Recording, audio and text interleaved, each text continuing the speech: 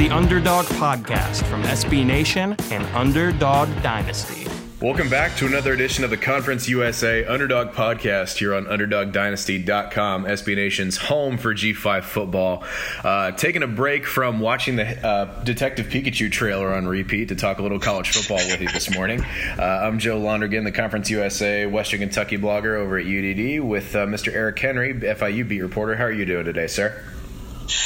Good morning or good early afternoon, depending on where you are at and listen to this one. I'm doing all right, Joe. Can't complain, brother. Good. How many times have you watched the Detective Pikachu trailer, Eric? The over-under, let's put it at half a dozen. How about that? I watched it a little bit yesterday, and then I fell asleep, and then I woke up this morning. My girlfriend was already up, and she was like, "Do you see there's a Pokemon movie? I haven't watched the trailer yet." And I was like, "Oh, do I have a treat for you?"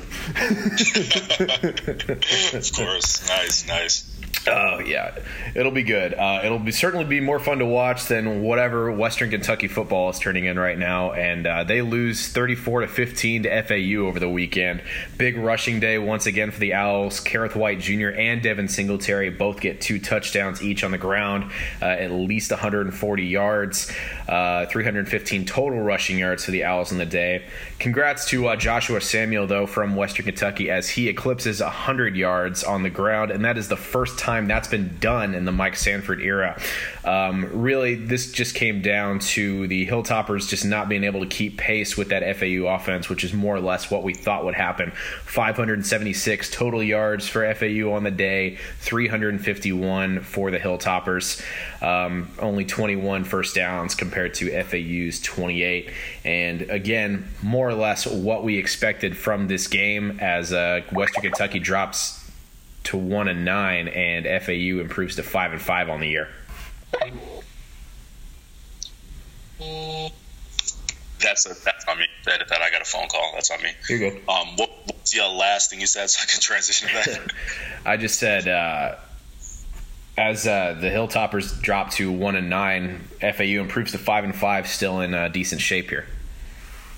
Yeah, Joe, I mean, you want to talk about FAU. They were a team a couple weeks ago who we really didn't know what they were at this point. Were they going to be a team that was going to just kind of tank this season and, potentially miss a bowl game, or were they going to be able to rebound? And, they really have done a great job picking up the win in the rivalry game versus FIU in the Shula Bowl, and they transitioned in next week, get to a W against Western. Just kind of a methodical beating of the tops. Chris Robinson didn't have any turnovers, which is huge from that position, and they just rode the run game to victory.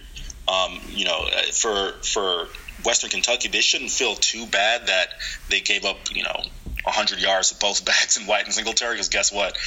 They've done that to a lot of teams this year. I was really surprised when I saw the stat that you mentioned earlier, that in the Mike Sanford era, Josh Samuel is the first running back to go over 100 on the ground, and that's a positive. But at the same point in time, it just goes to show that, for a guy like Mike Sanford, who really comes in with a really great pedigree, offense has been kind of a challenge, and we'll get on to the Mike Sanford topic later in the show in the midpoint, but it just goes to show you that things have not gone exactly according to plan since his tenure has started. Laquan Dean had a nice game, 10 grabs over 100 yards, but it's just been that kind of year for the tops, as they fall to 1-8 on the year, and it's just tough to kind of figure out where they're going to go from here. Yeah, and certainly looks like the likelihood that they move forward with Mike Sanford as the head coach, at least into 2019, is that likelihood is getting smaller and smaller, as the Bowling Green Daily News and Brad Stevens reporting earlier this week that Mike Sanford's future is largely going to be dependent on what happens in these last 2 games against UTEP and Louisiana Tech. If he drops both, sounds like he's gone. If he drops one, it's kind of up in the air. If he wins both, sounds like he's at least bought himself another year. And I can't really blame Western Kentucky's leadership for this decision, should it be true. And at this point, I really have no reason to doubt Stevens and the Bowling Green Daily News and those guys that have been ingrained in that program so deeply for the last couple of years, and even prior to that. So I think that's probably the right move, honestly. I think what's kind of frustrating at this point is Mike Sanford's clearly just a good guy, but this is just not the right fit. The team's not winning games. That talent that he has on the roster is not progressing at a pace that makes you optimistic for where this team's going. So if that happens and they do end up, if you lose to UTEP, I think that's, if you're basing whether or not you keep a coach on if he can beat UTEP, that's kind of your answer right there, isn't it? Joe, I'm going to to agree with you, sure. If you're basing on whether they can beat UTEP or not, that is indicative of something. But I got to push back on one thing here. The article says, he'll return. There's a likelihood he'll return if he wins both games. I'm going to put that on the record now. I don't think that he'll win both games. Sure. But it says it's unclear if he splits the two games, right? So, Joe, what the hell do you learn if you beat UTEP and lose to Louisiana Tech? I mean, you know what I mean? Like the split scenario is what kind of threw me off.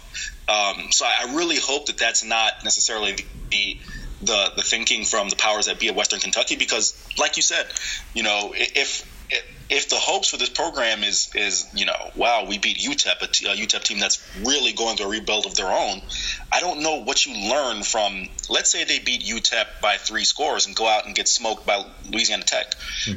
I don't know what the split justifies. So, that to me was kind of something that was kind of bewildering.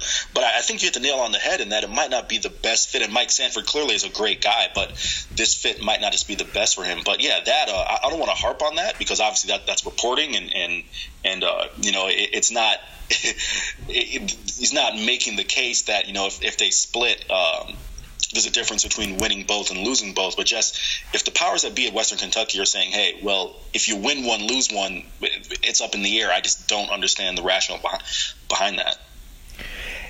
Yeah, I think if you split those two, like if you mentioned, if you beat UTEP and then go out the next week and get destroyed by Louisiana Tech, I kind of agree that maybe not be the healthiest thinking in terms of judging this guy's job performance. But I think at the same time, I think you can agree, if you lose to UTEP and then somehow beat Tech, I think that's just more indicative of fluke, I guess. You're right in that it's a little interesting in that just kind of it's a flip of a coin if you split games. But I think at this point, it's just a matter of, like, does he have any kind of, can he push this team any further than he already has in terms of performance on the field? Because it's not looking like he can, just because of the red zone issues that they've had and the play calling issues that we've seen throughout the year. So I think on some level, it's a little bit of like a weird reaction, considering that they're saying that at this point in the year when you only have 2 games left, and one of those again is UTEP. But I think everyone involved in this is just a little worn down by how much this team is losing, and I think they know they have to make a change, because even the more level-headed parts of Western Kentucky Twitter are frustrated. You know what I mean? Sure. Even the people that are like, Mike Sanford is a great guy. He's been a big part of the community. He is clearly like not a jerk, or he doesn't have these ego issues that you see with a lot of other coaches of any age throughout college football. But if the program's not winning, that's a big problem, considering how much of a moneymaker this program is on some levels, and how much of a source of pride it's been for the community surrounding this university in the last 3, 4, 5 years. So I think they know that it's a big issue if this team isn't winning games. Not only are they not winning games, they're not really even coming close in the last 6, 7 outings. So something's got to change. Sure. Just my final point on this one is I used this analogy earlier in the season that when USF, when they had to make a move from Jim Leavitt and they ended up hiring Skip Holtz, Skip Holtz had a lot of success where he was prior. But for one reason or another, it just wasn't a good fit. And the program really took a lot of steps backwards that they didn't really recover until Willie Taggart was able to get it going in his second season. So I think that kind of is where Western Kentucky is now, in the sense that they're coming off a long stretch of success, and the Mike Sanford hire, for one reason or another, just hasn't worked out. Mm-hmm. And if you're going to cut bait, I just think just cut bait. It shouldn't matter whether, you win these two or you split.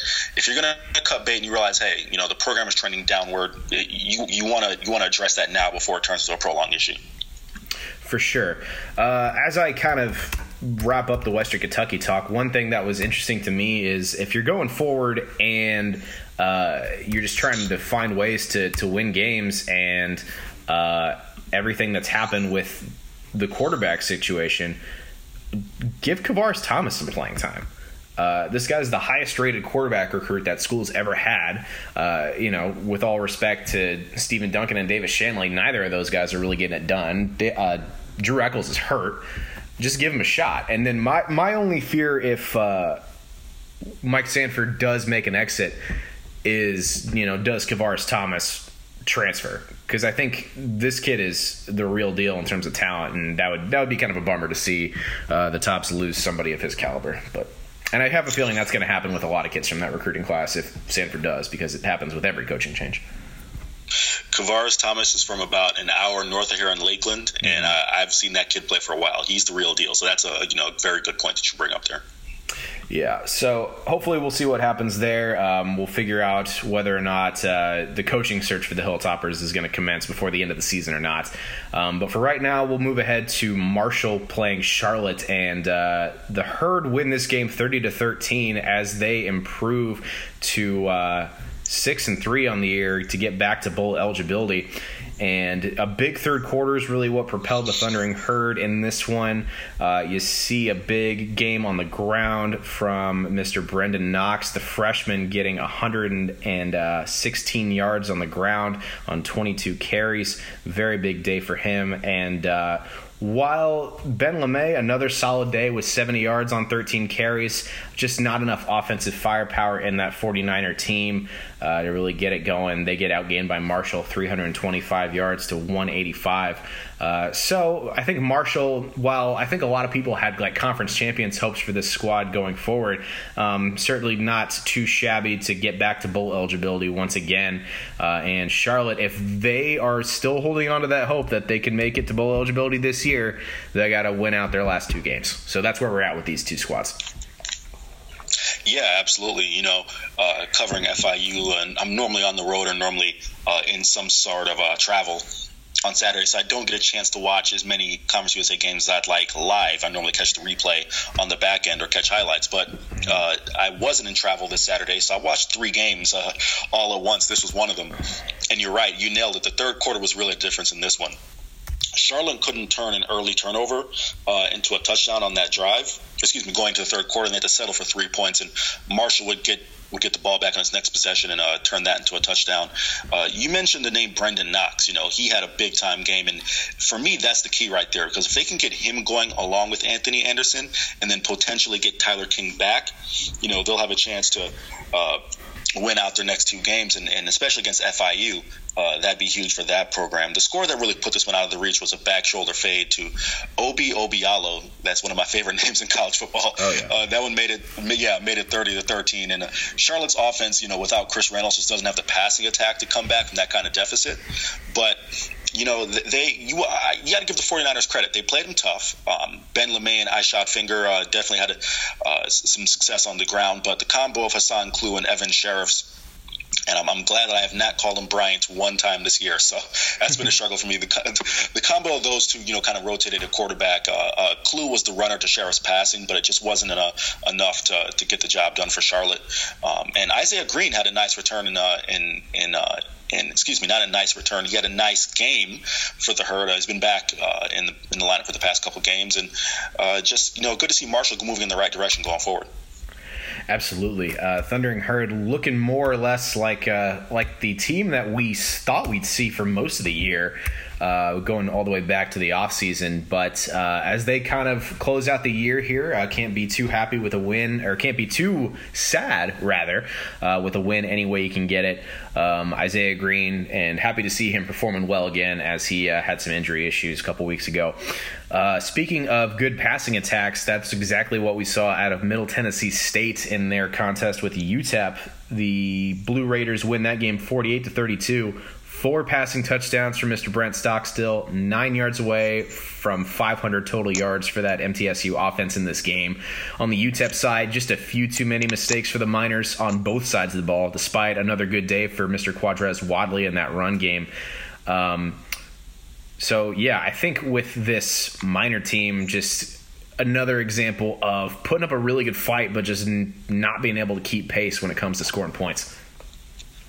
Yeah, Joe, this was another one of the games I got a chance to watch, and I was switching in between that and the Charlotte game because they were actually happening at the same time. The backbreaker for UTEP was actually a 4th and 3 that they forced in the third, but they ended up giving a 35-yard conversion from Stockstill to Ty Lee, and Shatam Mobley would take it on the next play to make it 34-10 UTEP because it's 34-10 Middle Tennessee State. I'm sorry. UTEP would actually not necessarily keep pace on the scoreboard, but the offense looked really good considering all the struggles that they had earlier this year. And one of the issues was Kai Loxley's ankle. He had to come out on a couple drives early in the game. And we all know how much his legs are crucial to his play.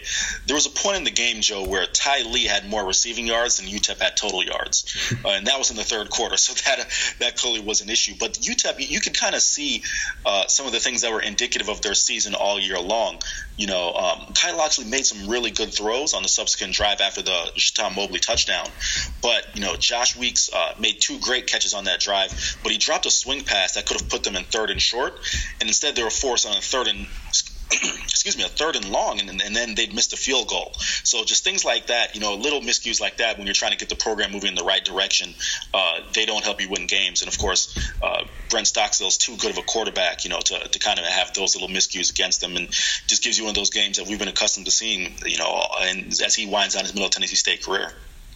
For sure. The Blue Raiders, though, 6-1 in conference play, 7-3 overall, leading the East right now with 2 games left to play. Those contests being against the University of Kentucky next week and UAB the following week. So Blue Raiders in decent shape.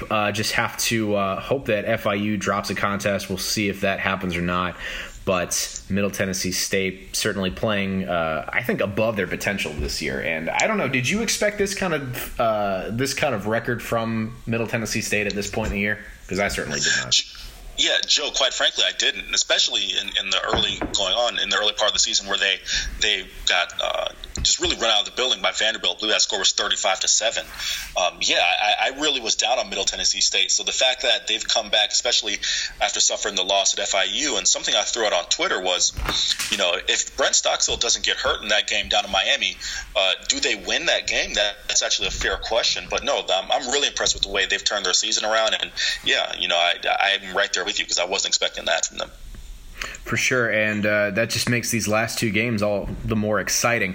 So we'll see what happens with the Blue Raiders moving forward. And on the Western side, we expected really big things out of North Texas at multiple points during the year. However, they just weren't able to get it done against this Old Dominion team over the weekend. Probably the most surprising result of the weekend. Within the loss, though, for the Mean Green, Mason Fine, now their program's all-time leading passer, so certainly congratulations to him on that. And this game went all the way to about 15 seconds left when ODU's Lala Davis scored the go-ahead TD. As far as entertainment goes, best game of the weekend, I thought. Yeah, no, most definitely. And I did say last week that this might be a trap game for UNT because as we've talked about all season long, it's not like ODU is losing for lack of talent. ODU in the final game in the 89-year history of Foreman Field, they pull off the upset in North Texas. And something that happened that was really interesting was a kind of a bizarre incident that was kind of the impetus for, the ODU comeback because they were down 28-10 in this game. Mean Green safety Kahari Muhammad was ejected for essentially spitting in the face of John Duhart, the Monarch star receiver. And Muhammad essentially refused to leave the field and was assessed 2 15-yard penalties, one for taking off his helmet, the other for continuing to argue the incident, which did happen, and that set up a Nick Rice field goal, which kind of sparked the comeback. You want to talk about momentum in college football, especially at the college game. That really kind of swung it in favor of the home team, and that was all they needed. All of the guys who needed to show up for Old Dominion did. O'Shane Zimenez had a sack and a half. Travis Fulgham gets a $155 through the air. Nick LaRussa has a great ball game passing. So just Nick LaRussa tries again, different person. Blake LaRussa has a nice game through the air, and just a good win for ODU. Especially in the final home game of Foreman Field to kind of go there and pull off the upset was great. For sure. And I think one of the things we talked about going into this game was there was going to be a lot of passing yards, and that's what we saw. Mason Fine, 240, Blake LaRussa, 301, 541 total passing yards between these two teams. So great quarterback play from both, but it was just Old Dominion who were able to execute a little more. And like you mentioned, that incident with the spitting definitely kind of turned things in a way that the Mean Green didn't want to see them go. So. And let me quickly correct myself. I know this is the last year of Foreman Field. They got one more home game against VMI, so just a quick correction there. Okay, so with that, we'll move on to Louisiana Tech beating Rice 28-13 in Ruston. Sean Stankovich back under center for the Rice Owls in this game, but it was both defenses that really shined here. 3 turnovers apiece for the Owls and the Techsters. Colin Scott of Tech and Brody Calderon of Rice both picked off 2 passes each. Best offensive performance here goes to Adrian Hardy, who caught 10 balls for 160 yards. With 2 weeks left, Tech has a strong chance to get to 9 wins for the 5th time in 7 years. Very good things continuing to happen for the Bulldogs under Skip Holtz. Yeah, all things considered, I think that's a huge plus for Tech because, their year seemed like it had kind of been up and down as well. And the fact that they still, have a chance to get to 9 wins is huge. Sean Stankovich, as you mentioned, made his return to the Rice lineup, but, the Tech D was there to welcome him. 3 picks, and the Bulldog offense bounces back after that abysmal showing at Mississippi State. Jamar Smith, he had a couple turnovers, but he threw for 300 yards, and Jaquist Dancy seized the end zone. Rice's quarterback carousel, Joe, is something that's really interesting. Parker Towns made his Owl debut, and he's slated to see some action next week. And he's the 5th Rice quarterback to throw a pass for them this year. And something that I wish I'd actually kind of kept track of, Rice, when they travel to FIU, they dress the most amount of quarterbacks. I just off the top of my head that I can remember seeing against FIU this year, they had 6 guys dressed. They had 5 guys dressed, and that was without the 6th and Sean Stankovich. Wow. So, the fact that they've kind of had this situation, at the quarterback position, just it's kind of indicative of the fight that Mike Bloomgren is putting up and having to get this program rebuilt. Right, and it seems like if you have 6 guys that you're comfortable with playing quarterback, you might say, oh, that's a good thing. You have depth, but at the same time, it's also kind of indicative of not being able to find one guy who can consistently get the job done, I guess.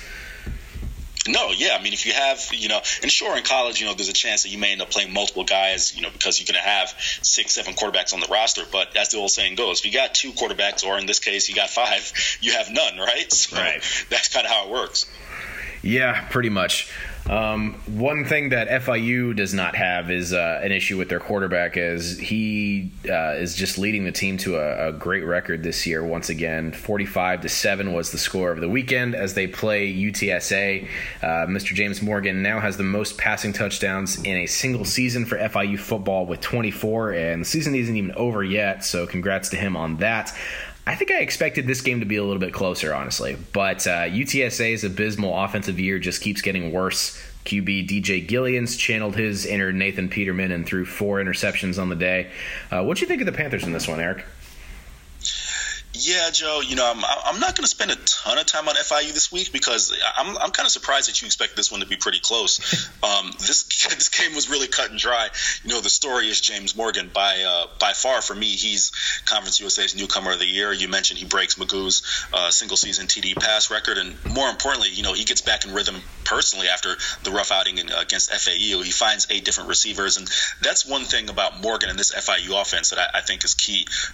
He routinely, I believe this is the 6th time this season that he's found at least 8 different receivers. So that's something that they will spread the ball around. You mentioned DJ Gillings channeling his inner Nathan Peterman. A couple of the picks weren't actually his fault. The first one, Sage Lewis, I think he had the most amount of tip passes for a linebacker I've ever seen in a game. He had 4 pass breakups, so he consistently was in the throwing lanes of DJ Gillings. But The first pick was a tipped pass that landed in the hands of Edwin Freeman, who was making his return back to Texas after transferring from UT in the offseason. And the last one, Joe, was, Gillings had been running for his life all evening long, and he just was at that point in the game. You're down. I want to say it was 42-0 at that point in time. He just threw the ball up trying to make something happen. So there were really two of the picks that were on him, and I'm not saying that two picks, is still something you want to ride home about, but it wasn't exactly as the box score showed. Joe, there were a lot of drops, and I really wanted to make a point to watch UTSA hard on Saturday because their offense, as you mentioned, it's been abysmal, but it certainly isn't all on the quarterback. I got a drive here that's really kind of indicative of UTSA's season. The second to final drive, they had actually gotten in the FIU red zone a handful of times, but they just couldn't convert.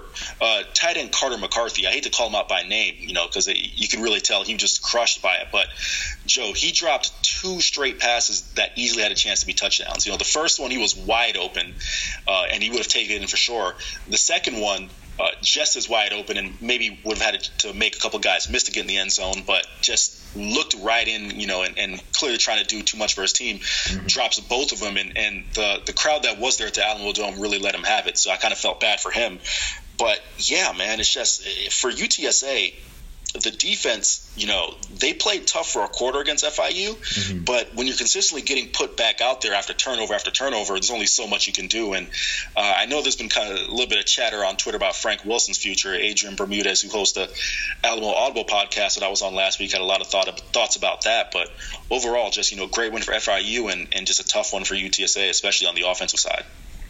Yeah, like I said, that offense just keeps continuing to get worse, and I think that's why I was just so surprised is, based on what I've seen out of UTSA, I thought, well, it can't get any worse, and then it continues to get worse. So that's, I think, what was most so surprising for me. And like you mentioned, that defense kind of hung tough for a little bit, but there's only so much you can do when you have an offense that's as relentless as FIU's is right now.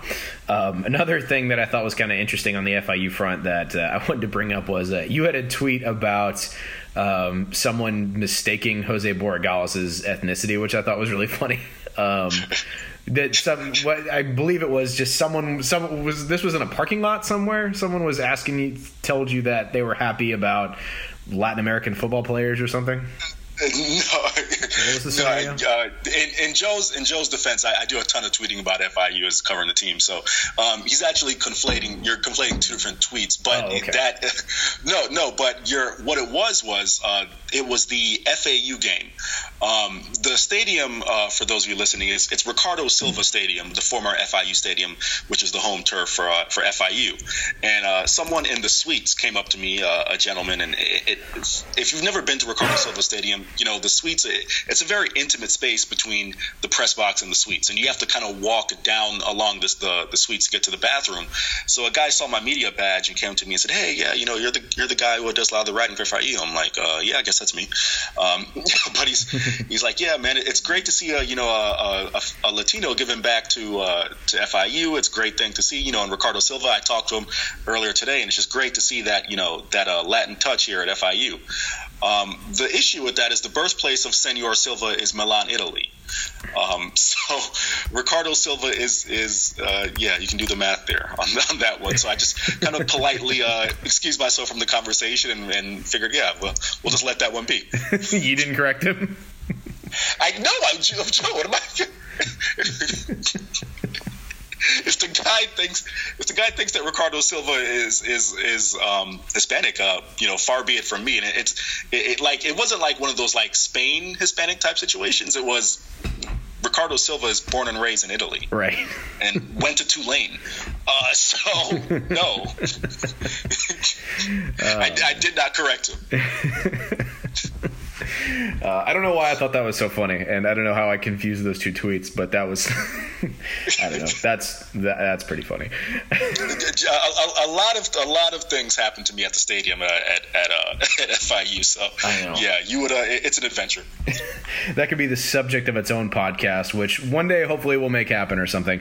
But for now, we'll move on to UAB beating Southern Miss by the skin of their teeth, 26-23. With this win, UAB have officially Italy won CUSA West. Of course, a huge accomplishment for them, considering where this program was just a few short years ago. But in this game, though, 3 Tyler Johnson interceptions made it a little more interesting than it probably should have been. Went all the way into overtime, where Spencer Brown scored the game-winning touchdown, his only touchdown of the day, actually. For USM, Tate Watley was back under center, and he looked okay, but really this game was characterized by neither offense really looking like they were all together. So Southern Miss only had 5 net rush yards on the day. And, you know, a win's a win for the Blazers, but really this was just an ugly game for both teams. Yeah, you know, I'm glad you mentioned the 5 rushing yards total. I mean, the UAB defense did a great job against the run overall. Part of the reason it was the 5 rushing yards is because, they had 7 sacks. So that's part of the reason that the rushing total was so bad, led by Trey Crawford's 3. Tyler Johnson, you did mention, he's a guy who's definitely talented, but part of the reason why I'm such a fan of A.J. Erdley is because he's not going to beat you. And in this case, Johnson's 3 turnovers almost cost the Blazers this one.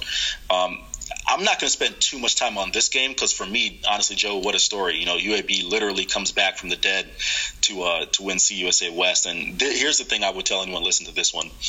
If you haven't seen these 2 videos, please go YouTube them or Google them or do what you got to do.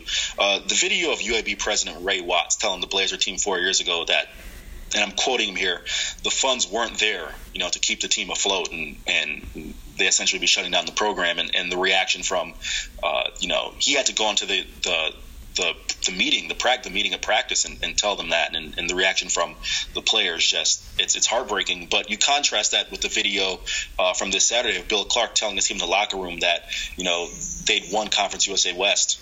That's just great stuff, man. So that's just, you know, kind of my huge takeaway from Saturday. Yeah, and it just seems like there's just so much reason to be happy for where this program is, considering what they went through with all that you mentioned, with Bill Clark being able to lead all these guys in, and it's just an awesome story. I mean, with how well this team's performed, how Spencer Brown being a dominant rusher, AJ Erdley playing really well under center when he's healthy, and it's a great story, and it's great to see that they're going to get their chance at a league title now. And they're ranked. That was the other thing we talked about last week. It really looked like they were going to get into the national top 25 soon. And that's exactly what they did this week with the USA Today coaches poll. They are number 25. So hard work paying off for everybody involved in that program. And that's why we're fans of this stupid sport. I'm right there with you, man. And I can't think of a team that's more deserving to be ranked than UAB, most definitely.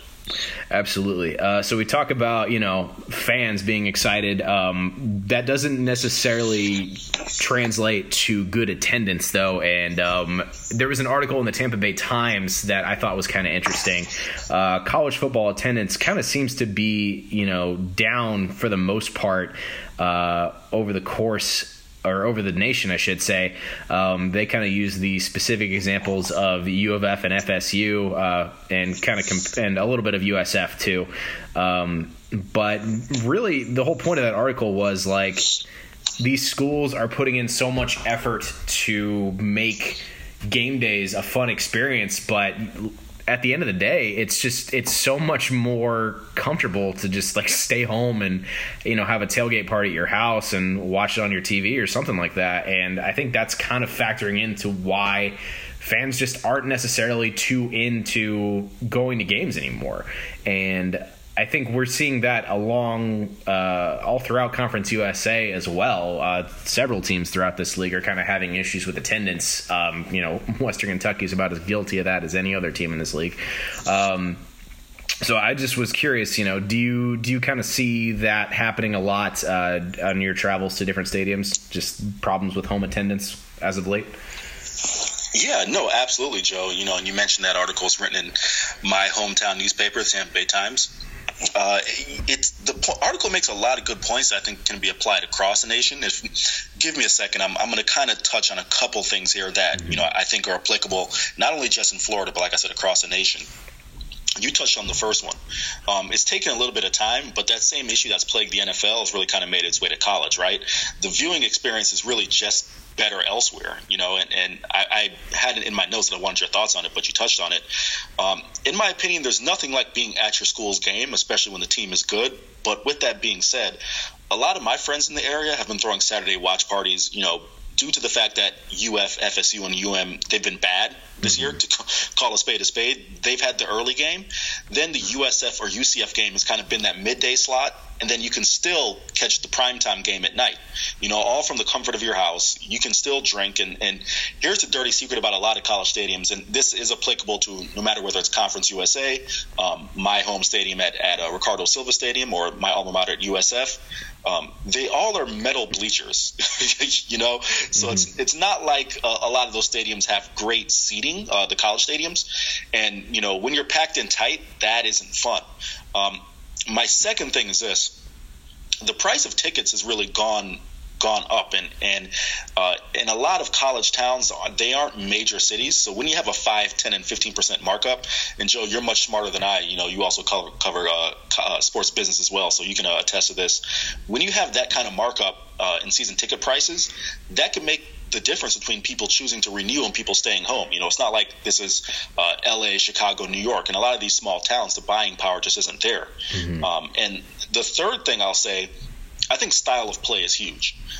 This may be unique to some of the schools here in the state, but I don't think it is actually, because you can look at other programs across the nation. But in specificity to Florida, I've said this to anyone who will listen. Steve Spurrier kind of set a standard of, at UF, of the fun and gun. The team, we're going to score 50 points and the ball's going to be in the air, and that's really legendary here in the state. My alma mater, UCF, they were a solid program before Scott Frost, even the year after they won the Fiesta Bowl, which was my senior year. Sellouts were still really hard to come by. That went for students or fans. You insert this new style of play, and it's the hottest ticket in Central Florida. At FIU, I think that's an issue as well. They're winning games, but it's not necessarily the most exciting style of football. And I think all those things contributed to college football attendance being down across the nation. For sure. It's a myriad of factors, really, just because, like I mentioned, Western having issues with it, and there's just so many things that surround football games for students in particular that kind of end up being more fun than the actual game in a lot of cases. You can be as big of a nerd for college football, as anybody out there, but that's the thing. If you really appreciate like a lot of the finer aspects of football, and that's what brings the entertainment for you, you can absorb all of that much better through a TV where you can, talk about it with your friends and actually hear each other, not, arguing over crowd noise or whatever, and kind of go back and watch replays and do all that. So that really adds to the watching experience if you're there for that. And then the other thing is football games, for a lot of people who aren't, necessarily football diehards, they just kind of see it as a social excuse. Again, you can get that like social gathering experience at parties, or in some cases you just go to the tailgates, and then by that point you're so drunk they won't let you into the stadium. Not that I'm speaking from experience or anything. So that's the thing with these college football environments. It's almost like they put so much effort into improving the overall like game day party social gathering scene on campus, and that's great, but it doesn't necessarily make people want to go to the game. You know what I mean? Like, they can go somewhere where maybe the game's on in the background and they can talk and socialize and eat food and do whatever, and that's a big part of it. So I think when you talk about there being a national trend of football attendance being down, I don't really understand how people are, surprised, because I think we've been building to this over the last couple decades with the improvements in technology and, people improving their home theater setups and all that, to the point where, you don't need to go to a game to really get the full experience. You just need a TV and, some friends or something. And even then, you don't even really need that. But honestly, you just need a laptop to kind of absorb it. And it doesn't help when you have, teams like, Western Kentucky, who aren't playing up to their potential at all. So you're not even really enjoying the on-field product that much. You're just spending hundreds of dollars to drive there, to park, probably get a hotel, buy overpriced food. So yeah, it's a myriad of things. So I'm not really surprised that this is happening. Joe, don't want to run too long, but I just want to throw this out at you and get your thoughts. How much of a factor do you think, obviously this is college football we're talking about, the alcohol issue, that's kind of the dirty secret. How much of a factor do you think that is? Obviously there are some schools, a handful, I'm not sure how many off the top of my head, that do allow alcohol sales in their stadiums, but a lot of them, because it is NCAA football, do not. What's your thought on that? Maybe contributing to the lack of attendance. I don't think it's that huge. I think it's factoring in some, but not a lot, because this has been an issue for a long time, right? I went to an ACC, or sort of an ACC school in Louisville, and they sell beer in that stadium, and there's still attendance issues. Like there's attendance issues with basketball there, and or student attendance issues with basketball there anyway, and that program's had a lot of success over the last couple decades. But I think just with, it's not hard to just drink before the game if that's really, your bag. And it's so much cheaper. So I think people that go to, games with the goal of let's get some drinks, and then 2 beers cost you $15 or whatever. I don't think it's factoring in that much, but I'm sure it doesn't help when, people get to games and then they, have that kind of buyer's remorse later of all right, we watched an okay game. We bought, 2 beers each and a plate of nachos, and we spent, $75, and that doesn't include what we paid for tickets and parking. So, you know what I mean? Or something like that. So, yeah, sure, of course. So it factors in a little bit, but yeah, I think that's an interesting thing to keep an eye on in the national college football landscape. And before we ramble on for too much longer, we'll go ahead and preview next week's action for you all. So in Week 12, we got another good slate of games coming up, beginning on Thursday this week. 9:30 Eastern time is when you're going to see FAU take on North Texas in Denton. The line here, North Texas is up by 3. I think North Texas can win this game based on what we've seen out of FAU's defense this year. I don't know that pass defense is going to be able to contend with what North Texas can do when everybody in that offense is on. So I'm picking North Texas to win this game. Yeah, Joe, you just kind of touched on what one of my major points is. I'm still surprised that, an FAU pass defense that's still really talented. It feels like I say it every week, has kind of been the weak point of the defense.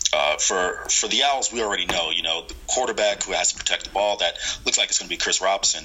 The best defense against Mason Fine in that passing attack is going to be Devin Singletary and Kareth White Jr. So you have to generate the offense and also convert key third downs. That's going to be huge. Playing the time of possession game is going to be a huge factor in it if Lane Kiffin can, kind of get this team to victory. For UNT, they can't have any silly mistakes that contributed to their collapse last week. But I'm taking UNT. I think that they'll find a way to get the job done. That certainly seems to be the most likely outcome here. And we'll move on to the Saturday games then. And we'll start with the UTEP-Western Kentucky matchup, just because that's off the top of my list here. 7:30 Eastern time is when you can see this one in Bowling Green. Western is favored by 7.5 here, but I'm picking UTEP. I think they're I think based on this is just kind of the state I think that Western Kentucky football is in. I just think when they find themselves getting down, there's not too much that they can really do. They've had issues defending their run all year. I think that's UTEP's strength right now, especially with the last few games that we've seen out of Quadras Wadley. I think the Hilltoppers are going to falter in this one, and if they don't, great, but I'm picking UTEP. Okay, well, yeah, I did like that one. Definitely caught me off guard that you were taking UTEP. guess that kind of just goes to show where a lot of Western Kentucky fans are with this program right now. For UTEP, Kai Loxley's health is going to be huge. He had 2 bad ankles last week, but he did some nice things as a passer. And as I saw last week, he's really a rhythm guy. Once he gets going and gets hot, that'll really open up things for Quadras Wadley on the ground and really gets him going as well. For Western, they just can't shoot themselves in the foot like they have all year long. Steve Duncan will have to get the ball to his playmakers, McQuan Dean, Jaquez Sloan, those guys. I have here on my notes that the hot seat will really heat up if the Tops lose this one, but it seems as if it's already hot now based on the reporting from Bowling Green. And I think Western finds a way to get it done. In my notes I have here, if not, I'll be holding auditions for a new co-host next week because I don't think Joe will want anything to do with Conference USA football. But apparently you already resigned to the fact they'll lose. So at least I know you'll be here next week. For sure. We'll have to pry me out of this with a crowbar at some point. But you can catch that one on BN Sports before I forget. And that other game you can catch on the CBS Sports Network between North Texas and FAU. And then on the SEC Network at noon, Middle Tennessee is heading to Lexington to face Kentucky, number 11 Kentucky. The Wildcats favored by 16 in this game. I think that's going to be a fair game for them, but Kentucky's going to be able to get that win, I believe. I've watched them quite a bit this year, actually. I think Benny Snell is a really intriguing talent when you talk about guys who are probably going to go to the next level. So I don't think Middle Tennessee's defense is going to be able to contend with him, especially if Kentucky can control the clock and keep Brent Stockstill off the field. So, yeah, give me the Wildcats in this one. Once again, I think you hit the nail on the head there. Benny Snell, I'm right there with you. He's a really intriguing prospect, and obviously, if Middle Tennessee State's going to have any chance to win this ball game, it's going to be by containing him. MTSU, as I mentioned, they've been playing really good football since losing down in Miami to FIU. Brent Stockstill, Ty Lee, Shaton Mobley have looked great, but Kentucky has a really good defense as well, and I just don't see the Blue Raider offense having much success against Kentucky, and I don't think they're going to get a chance to pull off the upset in Lexington. So the Wildcats coming off of 2 straight losses, they're looking to rebound, and I think they'll get the job done. I think we're in agreement on that one then. So at 2 p.m. Eastern Time, we have the FIU Panthers heading to Charlotte, North Carolina to face the 49ers on ESPN3.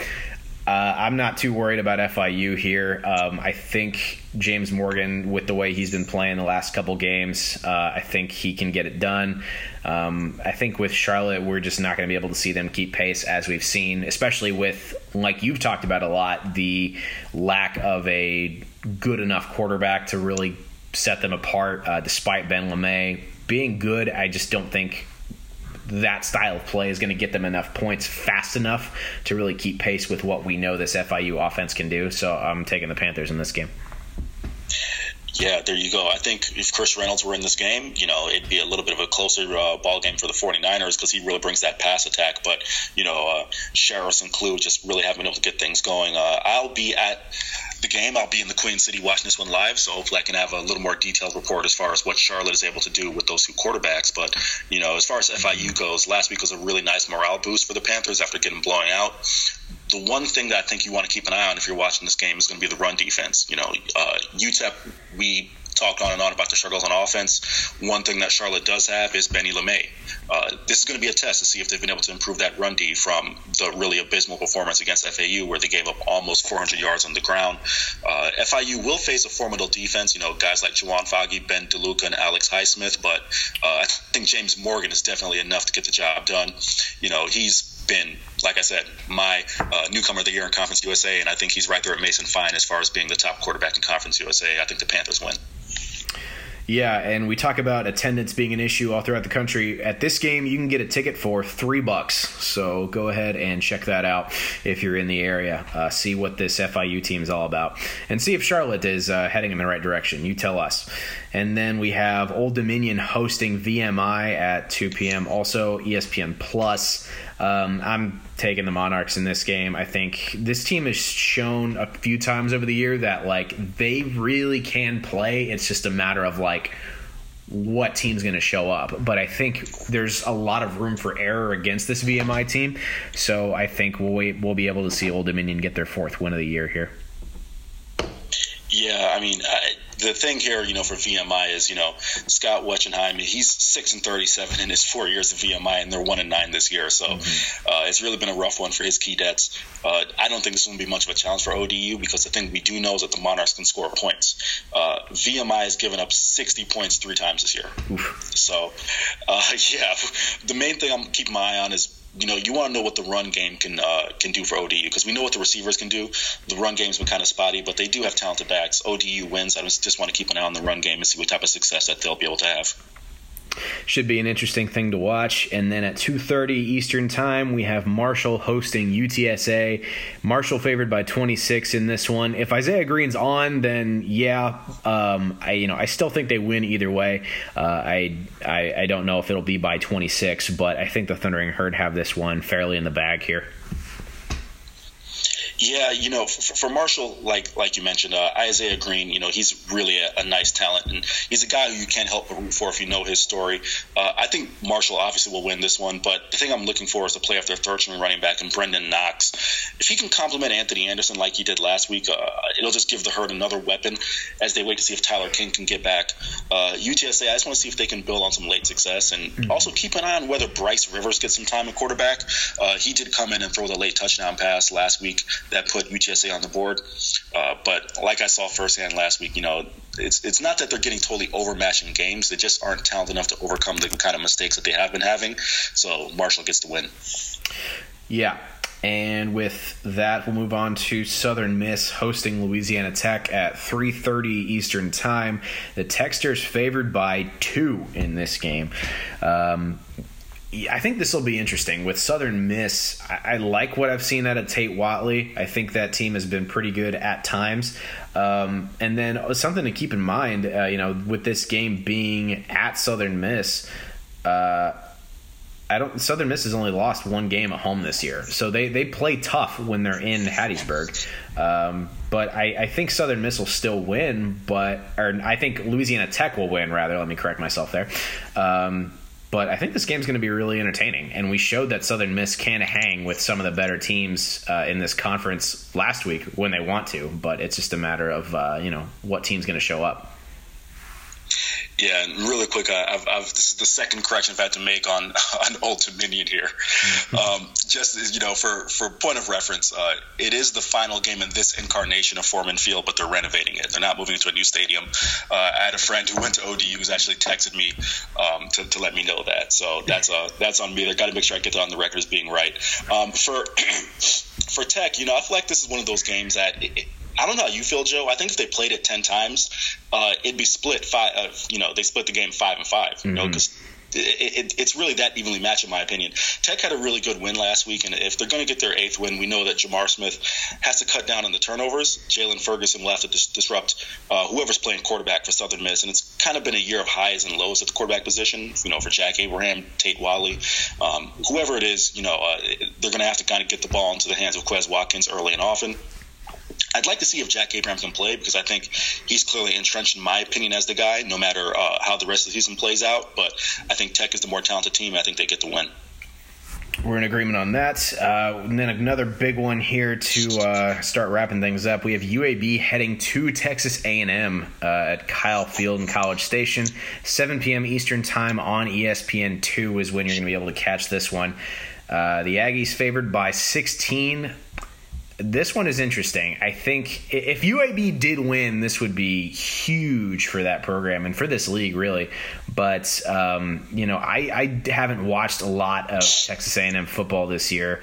I know 6-4 is not necessarily, where you want to be if you're any college football program in the state of Texas. Really, you want to be, winning as many games as possible. But, what do you think of this game? I just don't know enough about Texas A&M to really say too much. No, sure. I can jump in here. The Aggies, Joe, they've won the games that they were supposed to win. If you look at their record this year, the 6-4, sure, you don't necessarily want 4 losses, especially, in the SEC, which is highly competitive. But their defense is really good. If you follow Jimbo Fisher's career, as I saw him his first year at Florida State, that's one of the things with Jimbo is that his offense kind of takes a little bit of time to get going, especially when he's implementing it. So the 6-4 record actually isn't as bad as it may seem.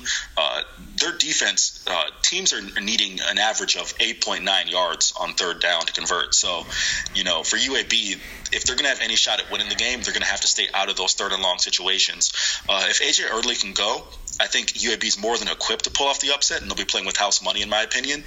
They have to go in there and play their game, ride the rushing attack. But, one of the strengths of Texas A&M's offense is Travion Williams, and that's going to be a really good test for a really great UAB defense. I think they'll keep it close, but, Texas A&M is just a little more talented, and that game's on the road. So, or it's on the road for UAB, so I think Texas A&M will pull out the W. Okay. I will certainly be watching that game, especially with the national spotlight on a CUSA team in a big game such as that one. And then we have, to close out the week, 7:30 Eastern time on ESPNU, LSU hosting Rice. LSU favored by 43.5 in this game. So I think that is kind of indicative of what's going to happen here.